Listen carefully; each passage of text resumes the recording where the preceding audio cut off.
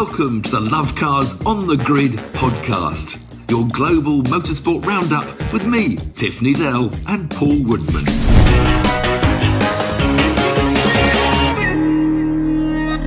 Welcome to Love Cars on the Grid, your global motorsport podcast roundup. Quite a dull weekend, I guess. But there's lots to talk. Hold on a minute. You're looking a bit tired. I mean, we're a day late. I mean, I don't know what you've been doing that we're making this podcast. You're looking a bit weary. But what have you been up to? Do you know what? For the last day and a half, this is why we're late. I've been calculating. I've been putting through the supercomputer, all these crunching all the numbers, what the possibilities are of Max Verstappen not winning the 2022.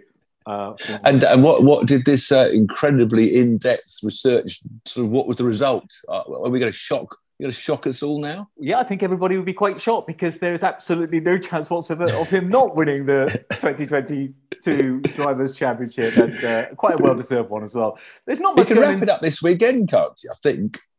What does the computer say? Did you work out which Grand Prix you can mathematically? Yeah, he can actually mathematically win this weekend. I don't think he will, because Charles will probably give him a little bit of a run for his money with the next, at least one more race. But no, it's one of the most dominant title wins ever. He's probably going to get the record of the most wins of the season as most well. Most wins, yeah. Good on him, Max. Highly deserved from him and Red Bull. Yeah, I agree. But not much other. Quiet week, wasn't it? Well, you say that. There's a bit of driver change, though, Tiff, in Formula One. Well, Guan Yu Zhao is confirmed, but we pretty much knew that all along. And the FIA have officially rejected Colton's super license. Ridiculous. Stupid, crazy, nuts.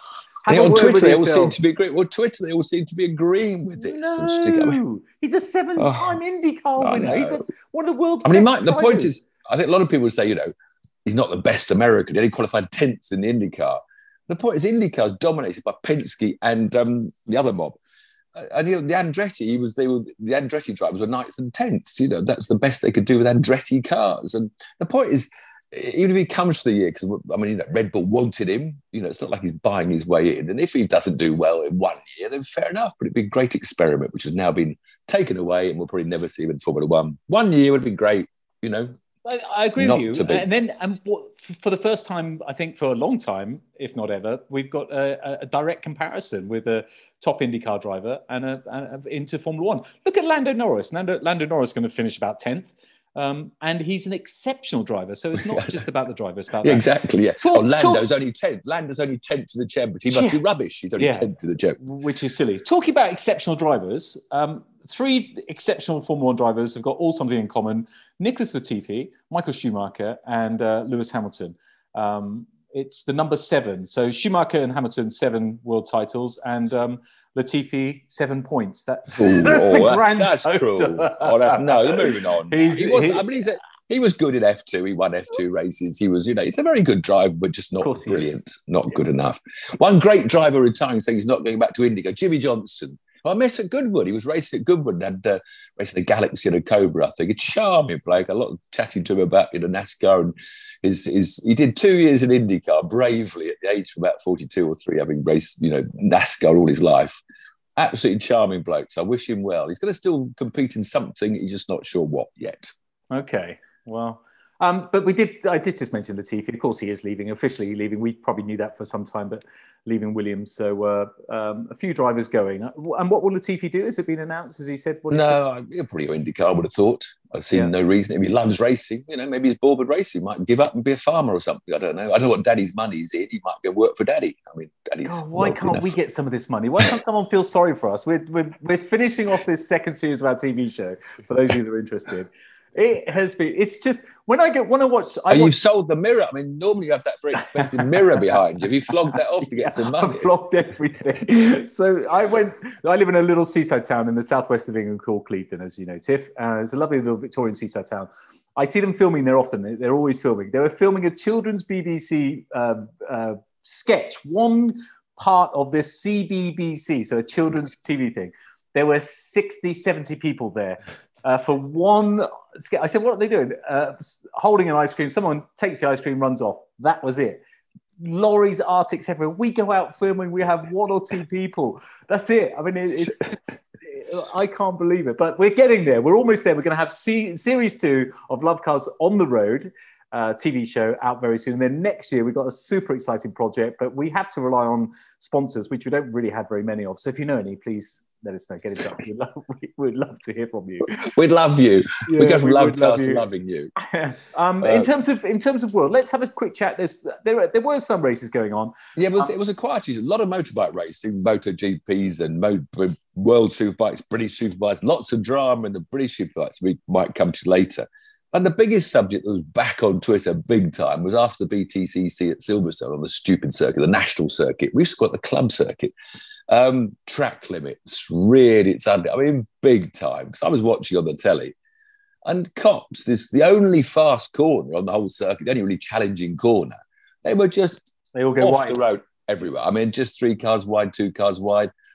And it sounded like to me like some censorship, because all the support races, they were banging out penalties. And we'll go back to that again later, because you're a fan of the 5-second penalties, but then at the end of the race, nobody has won. There was a great Porsche race, which down to the last corner, the last lap, the guy that led across the line had got 2 track limits, had the 5 seconds. So it was the guy that's second that won. But if you're in the grandstand, you haven't got good hearing to the PA system, and you're not linked into the TV. As a spectator, you'd think that the guy that crossed the line first had won the race. So that's why I'm worried about the option of time limits. But when it comes to all the support races, they were getting penalties. And lo and behold, the BTCC, I even tried to wave up Tim Harvey on Twitter to reply. He wouldn't answer. They didn't mention the track, and it was appalling. It was just a joke. I won't name all the drivers, but one in particular, the opening lap, made up 2 places around the outside off the grid because he just deliberately shot out wide. And the guys keeping the tighter line came out of the corner slower. And there was a lot of banging them. It was like a banger race, because that's what the stupid little track almost encourages, because it's too tight for 29, 30 touring car drivers in equally powered cars with equal ambitions, and also very little jeopardy in terms of banging into each other. But yeah, there was no mention of track limits. Everyone Twitter's up in arms. Jade Edwards, bless her, was the only driver to sort of come back on the Twitter to say she actually said to the stewards when she was in the office for another error, that, well, where were the track limits? And the stewards said, no, there weren't many. But quite obviously, someone had said, look, it's going to be too hard to police, let them go. And I almost tweeted, because remember NASCAR and IndyCar, when they go to the Circuit of Americas, they don't have track limits. And so that penultimate corner, very fast corner, everyone just almost right out wide. And of course, then you're taking yourself very near the barrier, which you were taken away from by them putting the car park in. So I actually said maybe for Copse Corner next year, we just take up the curb, just leave the car park. Why not? Of course you can't. Then they're going to go further to the left, aren't they? Then when they lose control, they'll hit the wall hard. Yeah. And then maybe they'll realise why they've been given the safety of a car park to be observed, because the big car park is there to slow you down before you hit something. So I am in favour of the 5-second in race penalties. I am, because once it keeps going. I'm glad you said that. It keeps going, they will stop doing it. Simple as that. And it will only be the errors that do that. However, what I do encourage is consistency. So they can't have all the other races enforcing that. They're not doing it. It's all about consistency. As long as they're consistent. I think you need a loop. I don't know how well, because Brands Hatch has got a loop in that bottom bend. We're recording a podcast, Elliot. I'll call you back. We're busy. You have to have a loop maybe where the curb is, so the carbs have to. But of course, then you have this thing where I was pushed over it. So there's the appeal, But I think if you're in a real race on a real track with grass on the edge, and you happen to get pushed off into the grass, you'll lose 2 places while you try to recover. Yeah. You can't ever claim them back. No. So I think even if you were pushed off, you might have put yourself in a position to be pushed off because you're trying to go around the outside of someone. So you've got to understand that, going around the outside isn't as easy. But, I don't think you can claim, I was pushed off. Because like I said, if you've got a grass track, if you're pushed off, you'll lose naturally. But the Extreme E, the only other big four-wheel event going on, was the electric go-karts, electric beach buggies, they called. It was the Copper Prix in Venezuela, which is a copper mine, which apparently has sustainable mining. Therefore, it was worth highlighting how they sustainably mine copper They hit all the 10-year-olds, did they? So, I shouldn't have said that. I watched a lot of it at times 30, and I watched the final, and it was all chaos, the whole thing, because it was a very wide open track. But the only way of delineating the track was to have marker posts. Guess what? If you hit a marker post, you get a 5-second penalty, because they were all hitting the marker posts. They're blinded by the dust and the dirt. It was quite spectacular stuff. They're all sliding. And of course, the commentary of always, they just go non-stop. Just the male guy, the man and the woman. And he's one runs out of breath, the other slams. They're overtaking down the inside. No, she's not. Yes, they are going down the inside. No, they're not. It's not. Anyway, for once, the commentary team was silence, because at the end of the final race, they said, but we're not actually sure who's the winner, because we think he got 5 seconds and he got 5 seconds. They got 5 seconds. And the most annoying thing with their commentary, they describe the cars in three manners. Sometimes they'll say the number of the car, the number 44. Then they'll say the team. So this is the Hamilton team's ahead of the other team. And then they'll say the name of the drive. But of course, in each 4-lap race, one driver does 2 laps. So I'm never quite sure who they're talking about in each car, and the McLaren car. Anyway, so finally, due to track limit penalties of 5 seconds for this and that, even the ever-talking commentators were silenced. So I know what you mean. If you keep on doing the 5 seconds, eventually people will realise, we can't. But I think still, to the outside spectator of the grandstand, like that Porsche race, really tight, 2 cars battling for the lead. And the people in the grandstand, might have thought the one that crossed the line won the race, which doesn't happen. My analogy that I gave you last week was football and rugby. We're both sports fans of everything. The referee says something in rugby, they know that they have to listen, and that's discipline. And football is getting better because now they're still a bit cheekier. Soccer, for those of you in America, but and it will happen. It will take a while, but it will happen, and then people will know they can't do it because it's 5 seconds. So I think I'm still a drop back a place man, but you've all had radios at work. This is the problem. It's got to be someone with authority. But when the touring cars come round on the set, and there's 6 cars all miles off track, someone's got to note all the numbers down. But there must be an electronic response. We've got the transponders. So you must be able to say, right, those 6 were all over the line. Get on the radio. They've all got to drop 1 place back. It's hard, isn't it? It would be hard. Look, and a lot of it is so subjective as well. The amount of times that I have gone into a steward's room after a race saying, he ran me off the road or whatever. Well, not that I've never gone in there and said he's done something. I've taken it on the chin. But when you've been called in, you have to explain something. And hang on a minute, he did that to me, not the other way around. It's funny how people see it, isn't it? It's amazing, really. So what else is going on? So track limits. Let us know what you think. If you're listening to this on a podcast, try and jump onto Twitter or YouTube and just let us know in the comments. We'd love to know what you all think about track limits, because a lot of people dig up the car park and put gravel. Seems to be one of the most popular. They tried that at Spa with the fake gravel, which I thought was a great idea, but didn't seem like it was maybe greasy. That was Zandvoort. Zandvoort. Thank you. Yes, it was. The trouble is, the faster corners at Spa, they put the gravel tracks, but they still had 2 cars' widths worth of tarmac, because because as soon as you get a car trapped in the gravel on the exit of a corner, you have to red flag it, because they're stuck in the gravel right next to the circuit. I've been there many times. But I still remember that when they made the very first new Copse Corner, which was a tight right, and they did have gravel right to the edge of the track, and the touring car race, we were in the Nissans, 3 Nissans, all sponsored in the same lovely red colours of Old Spice, splash it on. And there was mayhem, the whole field. I think one went wide, none of us could see. We all went in too quick.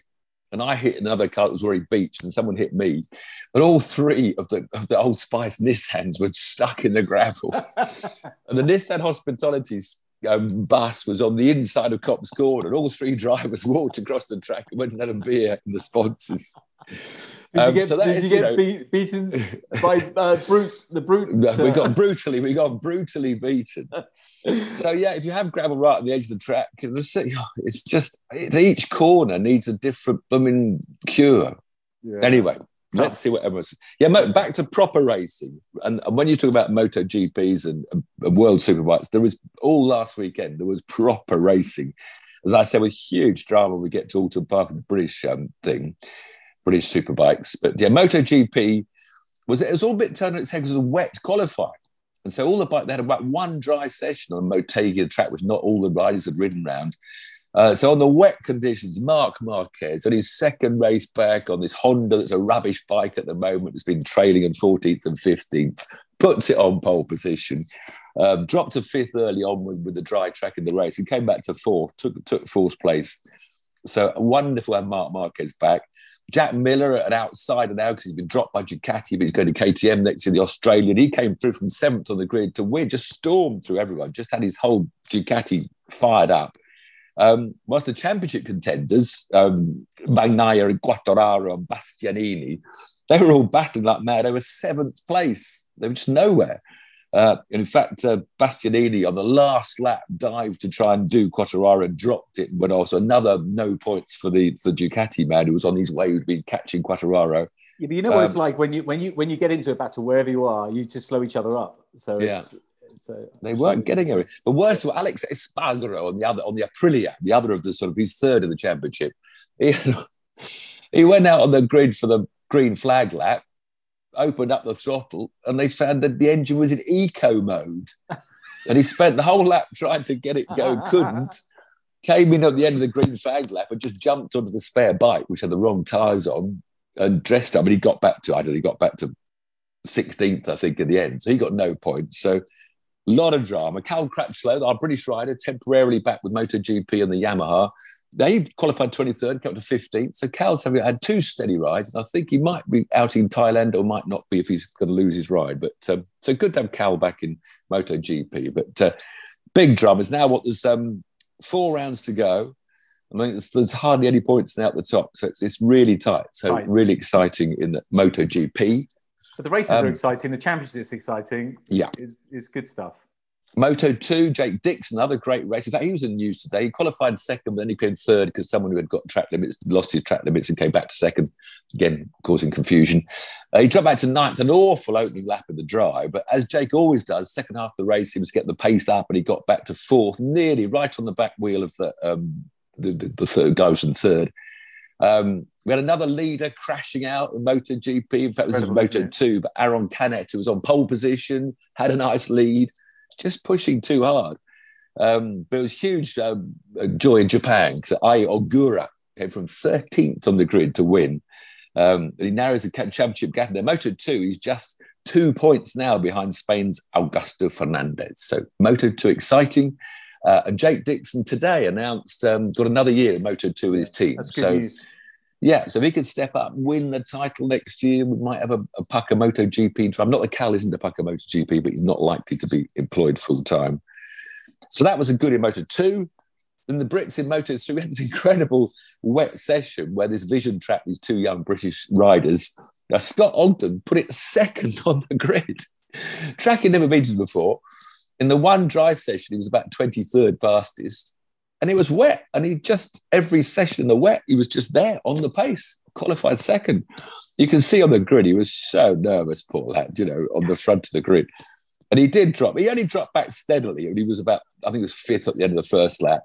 But sadly, he went sailing straight on and into the dirt on one lap. I don't know what happened. He ran off and he finished 20th. But I mean, just for the kid as a rookie, I mean, he'll use that as experience, now he's done it, when he's got, But whereas Josh Watley, his teammate, was taken out. He's getting quicker now. He's getting to Scott's times. He was up in 23rd, 4th. He was taken out on the first lap for the second Grand Prix running. So he had a very short race. And like I've said many times before, it's not just the driver, it's all the team and your fans and your family, everybody watching as well. Yeah. Tiff, do you get nervous still on the grid? Sort of always terrible, especially you're sharing a car with the owner, sharing £1 million Jaguar E-Type. You want to race, but you don't want to damage it. But no, always nervous. I don't think you can't be a racing driver and not. The other Brit, John McPhee, just qualified 12th and finished 7th. So McPhee had a steady run. Whereas Spain's Izan Guevara had his 5th win of the year, and he's rushing away. MotoGP, Moto3 title pretty much in his pocket. Good. So, and good for your pronunciation as well. I wish I had your pronunciations yesterday. I'm trying. Yesterday I had to drive, as you know, the DBX 707 round a track, and it was just quite phenomenal, really. But I had to pronounce the Ferrari Purosangue, But it's so hard to do because you're speaking English and you've got Ferrari. What was that? The Ferrari SUV? Yeah, I didn't even know the word. I thought it was called Persang, but I looked at the phonetic pronunciation. It's Purosangue, and you sound such a plonker, but you're very good with your pronunciation. Trying. So, MotoGP, really good weekend in Japan. World Superbike's quieter really down in Barcelona because Alvaro Bautista, the Ducati Championship leader, had won all three of the races. Whereas the chasers, Razgatlioglu and Jonathan Rea, they had a podium each, 2 podiums for Toprak and only 1 for Rea. With 4 rounds to go now, Bautista's 60 points ahead. So he's looking good for the World Superbikes. But the British Superbikes was the drama of the weekend. I mean, terrifying drama. They're now into their top 8 showdown. So they're a bit like NASCAR. Was it Donington, wasn't it? It was Alton Park. Alton Park. Which always looks scary to me. Donington next week for British Superbikes. Yeah, so where this will continue. Yeah. But it's the McCams Yamaha team. So they're the reigning champions with Taz McKenzie, won it last year. He was injured, I think, in a training bike. I'm pretty sure he's injured not racing, but off-roading for fun.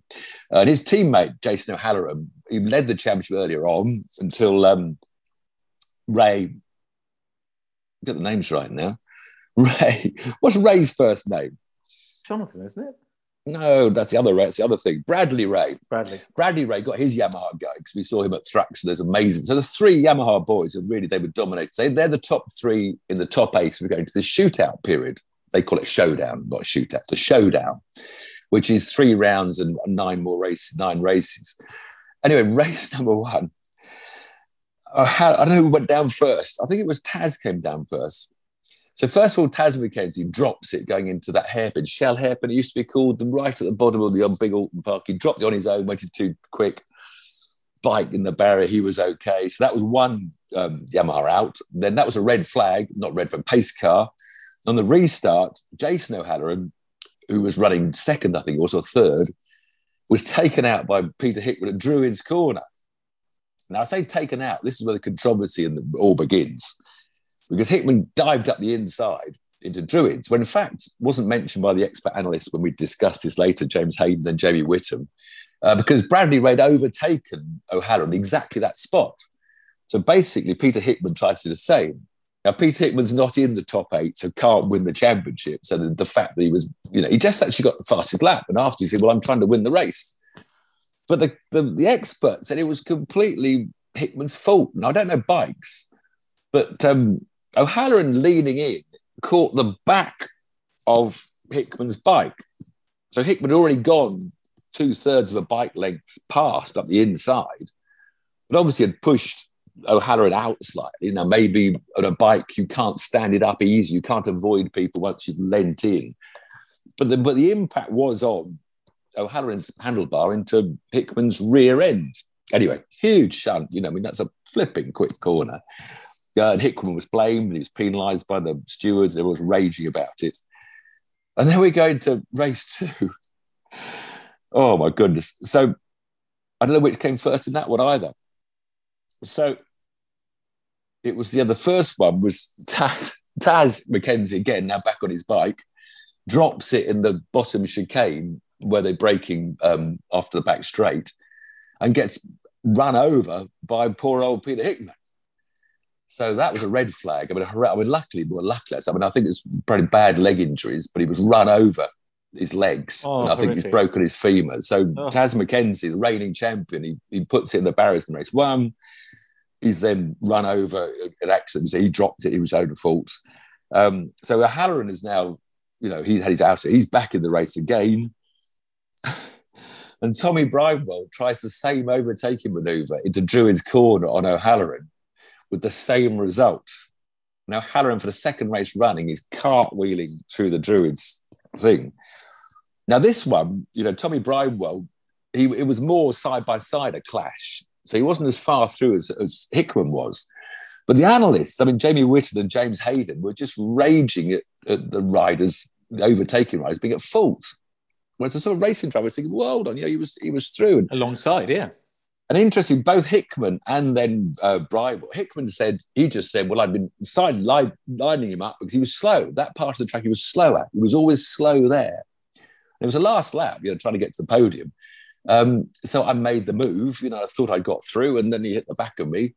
But the stewards did him, and I dropped him on the grid for the second race.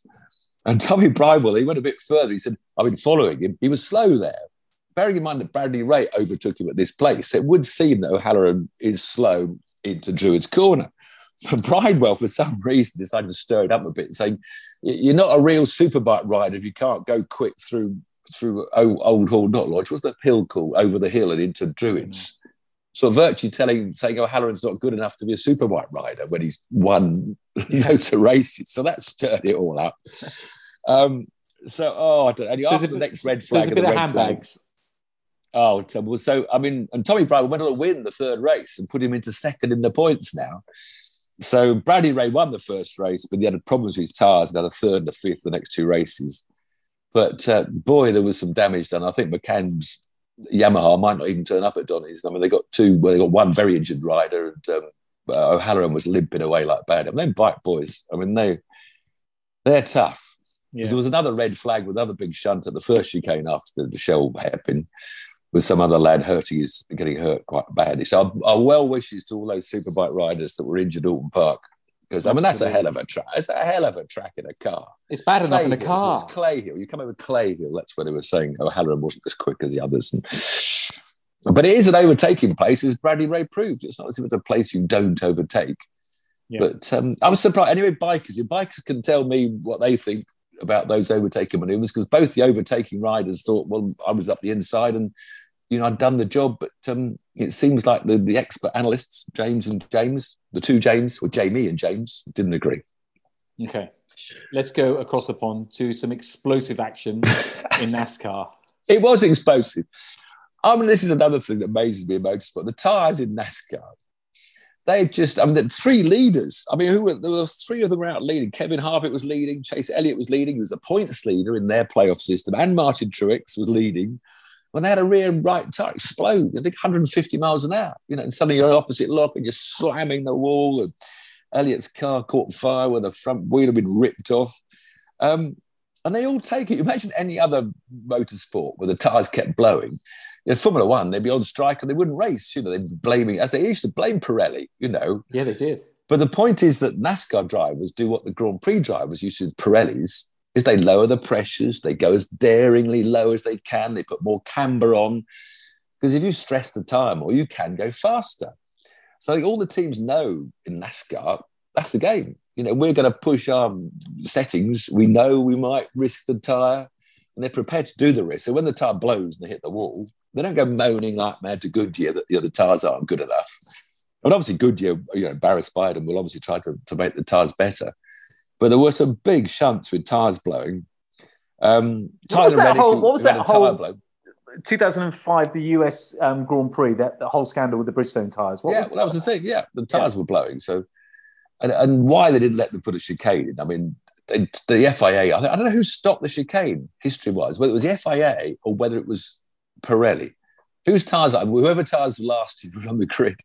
They said, we'll put a temporary chicane in before, because it was going around the turn one of the IndyCar track backwards with a concrete wall, flat out. The tyres were blowing. So there was an offer of putting a temporary chicane in. I think the FIA said you can't do that because the track will no longer be homologated for insurance reasons if you put a temporary chicane in, because that's not how the track was certified as. Anyway, Christopher Bell was another one who's in the playoffs who hit the wall with a tyre blow. Tyler Reddick, though, who was put out of the playoffs because he had a tyre blow in the last race, so he's no longer in the championship hunt.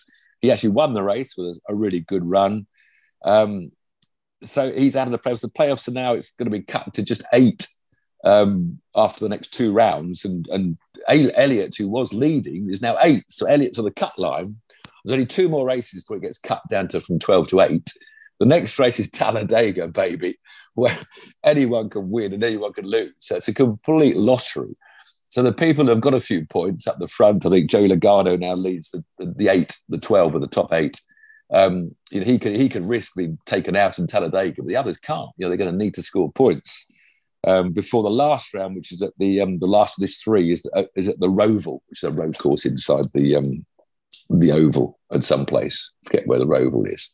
So lots of drama. I mean, it is fascinating, this playoffs. It builds the tension because, some drivers need to play a bit safe, need to make sure they get the points, But if you win it, you're straight through. So it's that gamble. If you win it, you're into the next group. So I like NASCAR. I know you're not convinced still, but Talladega is always worth watching because there will be a massive 200-mile-an-hour crash. And it's just, as I keep on liking it, if you haven't listened, you're bored. If you actually listen to the podcast till the end every time, you'll already know I liken it to sitting on the motorway when there's 3 lanes all doing 2 miles an hour. One lane goes 1 mile an hour faster. You want to move into that lane. And they're doing this, but they're doing it at 201 miles an hour. I love doing that with you when we're in traffic. We're going somewhere and watching you. You just there's another lane. I can get half a car length if I go in this lane. And the best bit of NASCAR at 202, you're allowed to push the car in front of you that's doing 201. Imagine we could do that on motorways. Come on, mate. Let's push up a bit. Come on. I would like to do that a few times. I'd also like to say hello to Thomas and Lewis Hodge from Australia. We got some Australian listeners. Hello, Thomas and Lewis. They're brothers, actually. So they both listen to the podcast. The younger one had to be told who you were. Lots of the younger generation aren't familiar. Never tell me that. As soon as they know who you are, they know. Then they recognise your voice. Apologise to them that we don't do Aussie supercars because it's the most brilliant touring car series. But it is just a national series and there's no British drivers, riders in it. And sorry, we don't do it. And it happens in the middle of the night in England. Okay. So I don't get to watch enough. Have you raced at Bathurst? Remind me. No, I haven't raced at Bathurst. I wish I had. Yeah. Fantastic. I'd love to drive around it. When we're on our next series and we've got a bigger budget, we will be going to Bathurst for some driving round it somehow. We'll find an excuse to go to Bathurst. Okay. Also down under, next week we got WRC going to New Zealand.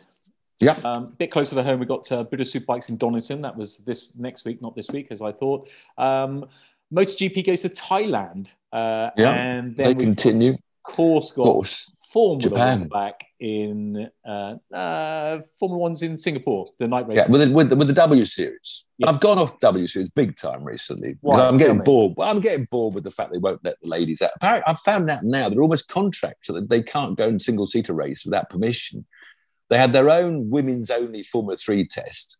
And there was a big Formula 3 test last week. About 40 drivers all went down there to some track. And there's no women in it. None of the W Series drivers were even in the test. That annoyed me. They're so protective now about, Jamie Chadwick being 21st or 23rd.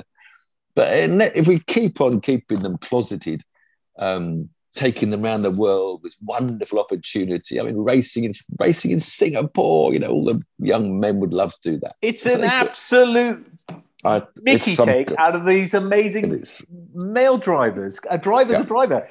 And if you have a women-only series, if we had a men-only series, it would be uproar. But and then now everyone's going to correct me and say, well, there's no women in Formula One, but there could be women in Formula One. It's not exclusive to women. It's just. By the way, everybody, Jamie Chadwick does not want to do Formula 3. All you women out there on Twitter saying, why hasn't she got a Formula 3 drive? It's a disgrace. She has a fairly wealthy family. She's won $1 million. She could easily get into Formula 3. But what do you think she wants to do?